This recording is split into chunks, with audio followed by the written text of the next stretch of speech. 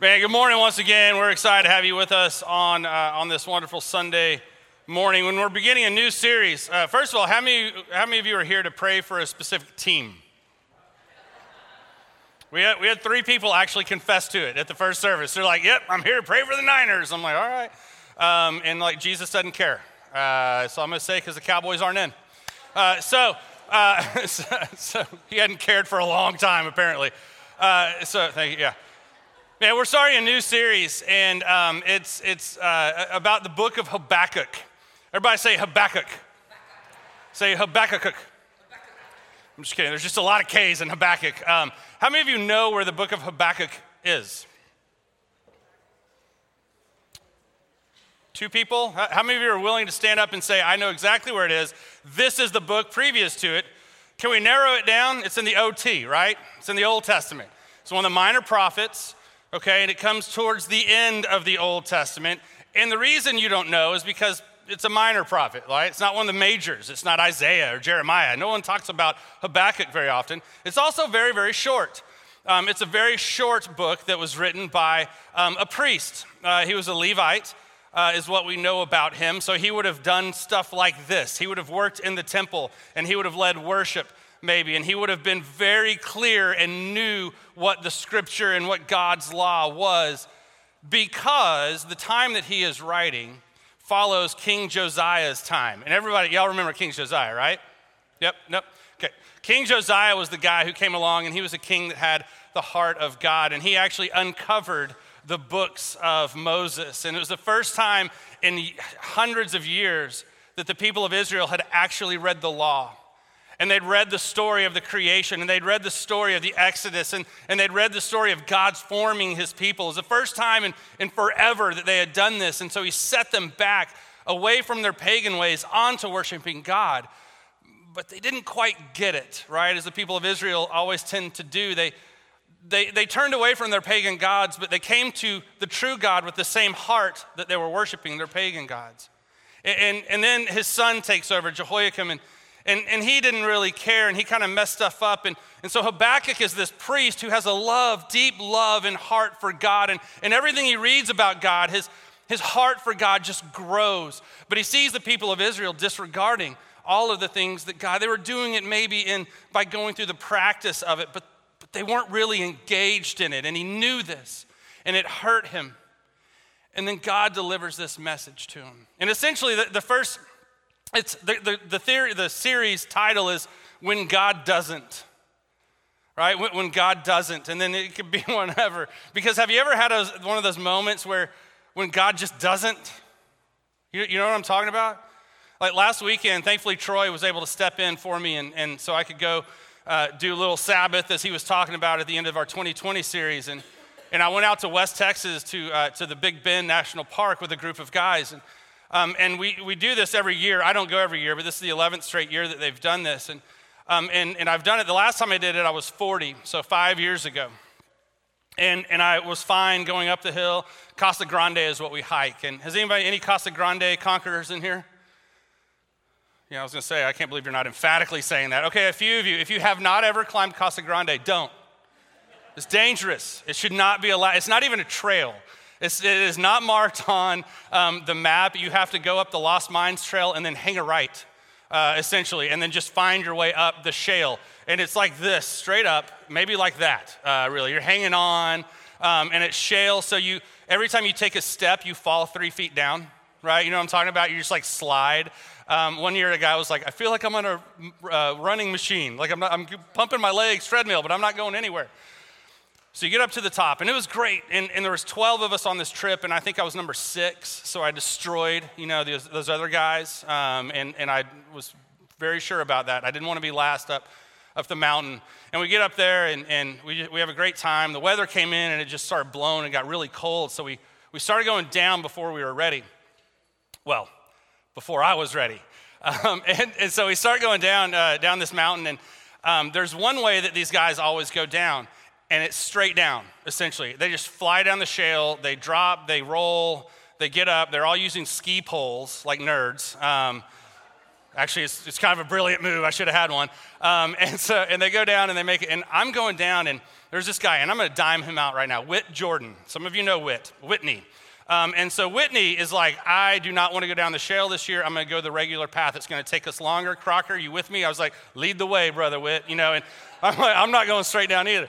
So we go down for a while, and we get to this turn. He goes, all right, Crocker, this is the normal path, the path that we came up, the path that's going to take us a whole lot longer to get down, but it's not very steep. This is the way to go. He goes, but I've gone this way quite a few times also. And I'm like, is there any shale this way? Like, are we out of the shale fall? He's like, oh yeah, there's no shale anymore. Liar. So I was like, okay, we'll go this way. So we start going that way, and eventually Whit just leaves me in the dust. Other guys come behind me, start catching me, and I'm yelling down the mountain, you're a liar, Whit Jordan! And he can't hear me at this time. He's already at the truck, And so at one point, my legs give out. Totally. My quads go. They tell me, hey, remember the last 5 years since the last time you were here? Remember what you did? Nothing. And we're very tired. There's a lot to carry down this hill. And so my legs just gave out. And I could go 10 feet and stop. And I will also give credit to this guy because he saved me by talking. Pete McLaughlin, nicest guy in the world, stayed behind to talk with me. And he would be like, he could have scampered down like a gazelle. But he stayed behind and was like, come on, Crocker, you got this. Let's talk about something, and we'll talk about the Spurs. Okay, let's talk about the Red Sox, And he'd stop every 10 feet. And I'm like, stop talking because you're making me out of breath. It was until today that I couldn't walk downstairs.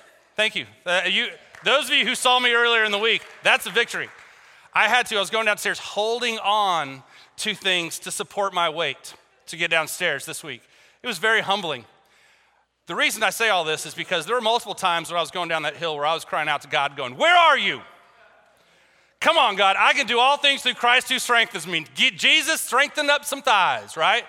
And I'm crying out. And have you ever been in those moments where you're like in those, and that was a fun moment. We had a great time. It was a great trip. But in those moments of anguish and pain where you're crying out, Jesus, where are you? And you get nothing, right? I mean, he didn't magically, God could magically have made my thighs feel better, but maybe he was trying to teach me something different. You can name in on that one, right? When is it that God doesn't show up? Do you ever have those moments? And when you find yourself in those moments, do you ever get, angry? Am I the only, this is the Irish in me coming out, I guess, right? Or really, actually, the Jewish side of me that comes out. When God doesn't show up, sometimes I just get mad. I'm like, I know you have the ability and the power to do this. Where are you? Have you ever, I'm sure none of you have been in a fight like this, but have you ever been in a fight where you're arguing with somebody and then they walk away and you go, don't you turn your back on me? Anyone ever done that with their spouse? Don't raise your hand. You probably haven't, but have you ever seen a movie like that, right? Where they're in that moment and it's like, don't you turn. That's never said with love music playing in the background, right? That's never that moment where it's like, oh, they're gonna end up together. No, that's a bad moment, right? When you're yelling, don't you turn your back on me. Well, see, what Habakkuk is essentially doing is he's crying out for God to move, and then he's telling God, don't you turn your back on me. And that's really shocking.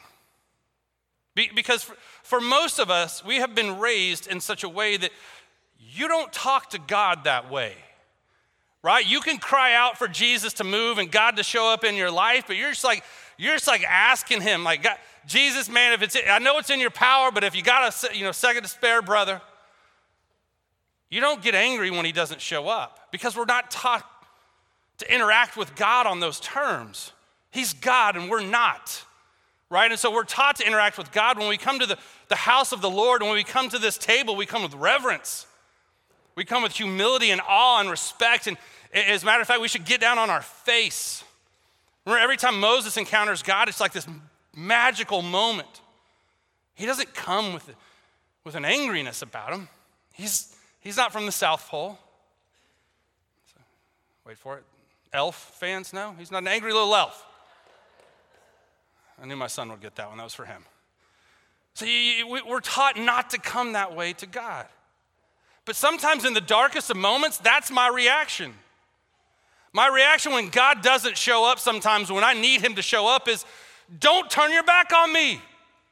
Where are you going? What else do you have to do in this world that you can't focus on me right now? Selfish, yes. Normal, yes.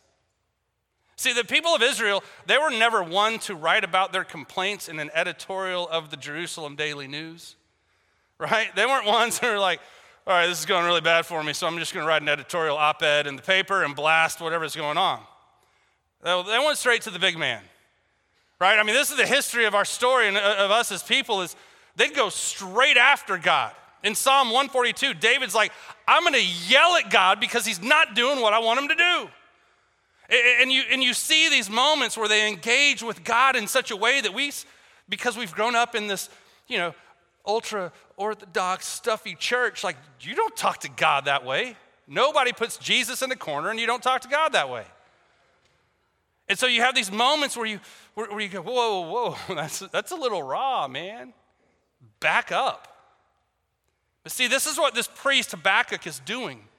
He goes in Habakkuk 1, it talks about, this is the message that the prophet Habakkuk received in a vision. It says, how long, O Lord, must I call for help? Like, I've been crying out to you. How long must I call you? But you don't listen. Violence is everywhere. I cry, but you do not come to save. Must I forever see those evil deeds? Must I watch all this misery? Why? Wherever I look, I see destruction and violence. I'm surrounded by people who love to argue and fight. The law has become paralyzed, and there is no justice in the courts. The wicked far outnumber the righteous, so that justice has become perverted. Why have you turned your back on me? Why? And don't you do it? Right? I mean, Habakkuk is pretty confident in his relationship with God right here, it seems, because he's coming at him. Where are you? You look at everything that's going on. You just set us on this path to reclaim us as your people. You gave us these laws and are building in me a love of you, and now you're turning your back on me. Why are you allowing all of this evil to happen? Why are you allowing all of these things to go unpunished? The law is paralyzed, he says. He's crying out for help, and God doesn't answer. Have you ever been there? You know what I'm talking about? Not like climbing down a mountain and some innocuous hill, but have you ever been there in that moment? He's like, I see all of this stuff going on in the world. He's taking it to a broader extreme, right? We had our confirmation kids submitted some questions to Maggie the other day, and she was answering them, and she had a couple that she's like, I need to come to you. And a lot of them were geared right here. And it was, why does God allow these evil things to happen in this world? Where is God in these moments? God, don't turn your back on us. It's a natural question for us to have. And when it becomes it's global sometimes, but then sometimes it becomes really personal. And it becomes hard. You all know my story with our daughter Grace, who was worshiping in here earlier. Grace has left the building. She has no time for daddy's sermons. She's like, I just need the music, and then I'm out. You know, Grace is this beautiful gift that God has given to me and Jenna, and really to the world, to be quite honest. She does more ministry than I've done my entire career. But she is this wonderful power and force, but she is a powerful force. Like, she does not stop. She is on all the time. And sometimes it's a good on. Sometimes you get the good Grace. When Grace is like happy and she's talking with Alexa. We have Alexa in our house, and she goes, Alexa, play Old Town Road, right? She wants to hear some music. Is that what it's called, right, Knox? Or Alexa, play Wheels on the Bus. She's very varied in her musical likes, right? Or she plays Let It Go. She likes to have Let It Go, and she'll sit there, she goes, go. I'm like, wait for it, honey, that's not the part yet. Go. And I'm like, she's singing along. It's great. And there's those moments where it's just great, and she wants to hear these stories. Recently, she's been on to Bubba Baby. She calls baby Bubba, Bubba Baby. And she wants to hear about Bubba Baby going to the beach and what we did that day at the beach. And baby Bubba, you can't put sand in your mouth. You shouldn't do that. And you see this and we have a picture of chunky little Corbin on the beach. He was a chunky kid, man. It was awesome. And just, it's cute. And she wants to hear that story. And we go through the story, and it's great and it's fun, but it's very tiring because it does not stop, right? It's a constant thing. It's a constant water torture of our life that sometimes is pleasant water, but it's still water. But then there's the other times where it goes to bad water, and it becomes that water torture that hurts and is painful and like literally physically painful at times. We went to dinner last night with my brother and his wife and one of his kids, and she wasn't expecting the kid to show up, and when the kid showed up, she didn't like that. And so she reached out and she started yanking on Jenna and pulling hers, and then she reached to her cousin and started pulling on her, and I had to physically carry her out of the restaurant and take her out of the situation because that's our life. That's what we do. It's a constant thing. There have been multiple times in these 14 years where I have shouted out to God, "Where are you? I know you have the power to heal her. Do it. I've given my life to serve you. My wife has given her life to serve you too. We love you. We're all in with you, Jesus. Don't turn your back on us." And we get angry. And I get angry and I get mad. And I throw dishes. Right? There's this beautiful picture of this couple who is in a room and they're in the kitchen and they're fighting with one another, and it gets to the point where they're throwing dishes at each other. Which you think, there should be police intervention at this point, right? But they don't leave the room because the relationship's too important. See, that's what this is what this is all about. Is Habakkuk is so entwined with the relationship of God, he's not leaving the room. He's gonna yell at God. He's gonna go, "Where are you? Don't you turn your back on us. You called us to be your people. You finally set us up in this path, and now you've walked away. Don't turn your back on us. Step in, intervene, be here." You see, the thing about our culture is we don't want hurt. We don't want loss. We don't want isolation. We want to placate all of those things. We want to take medication, or we want to look at screens. We want to disassociate ourselves with anything that hurts us or that could hurt us because we don't want that kind of life anymore. But that's not life. See, really sitting in these moments of darkness and these pains, that shows transformation of faith. Because it's in these moments of darkness and these valleys, these wilderness moments, that God goes, "Now I got you." It's in these moments a lot of times where I find my greatest growth in my faith. Because it takes a lot of faith to believe that God has not answered and yet to be okay with it. To believe that God has not answered in the way that I want, but to be okay with that. It takes a strong relationship to stay in the room and to throw dishes. It takes a strong relationship in the darkest of moments to yell out, "Where are you? I'm not leaving." You all know that C.S. Lewis is one of my heroes. And he wrote, if you look at the modern version of this, The Magician's Nephew, it's called Book 1. That's wrong. Lion, the Witch, and the Wardrobe is Book 1. But this is part of the Narnia series. And The Magician's Nephew is the origin story, if you will, of Narnia. It's how Narnia, for those of you who aren't familiar with Narnia, shame on you. You should all go read all 7 books right now, or to your kids or whatever, or everybody. So I'm actually going to start at the beginning. Just kidding. And The Magician's Nephew is how Narnia comes into being and how the animals begin to talk, and it's the foundation of this whole thing that Lewis is setting up as this allegory, this picture of he calls it a supposal. Supposing God was the form of a lion and animals could talk, what would the kingdom of God look like? And that is Narnia. And so Diggory is our first hero, really, as it comes in timeline of Narnia. And his mother is dying. He gets taken from London, his earthly, worldly home, and he's transplanted into this new world that will become Narnia. and he's concerned about his mother who is dying. And he meets all these different characters. They go through this whole deal. He meets Aslan, this lion, this powerful lion. And Aslan gives him this task to go find an apple, and this apple is going to bring life. And he's like, it can save my mom. But Aslan says no. And he's like, that's not what we're doing. And then he ignores him. And then it comes to this place. Aslan says, I asked, are you ready? Yes, said Diggory. He had for a second some wild idea of saying, I'll try to help you if you'll promise to save my mother.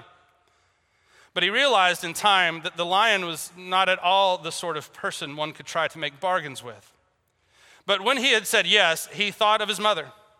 And he thought of the great hopes he had had and how they were all dying away. And a lump came in his throat and tears to his eyes. And he blurted out, but please, can't you give me something that will cure my mother? Up till then, he had been looking at the lion's great feet and the huge claws on them. Now, in his despair, he looked up at its face. What he saw surprised him as much as anything in his whole life, for the tawny face was bent down near his own, and wonder of wonders, great shining tears stood in the lion's eyes.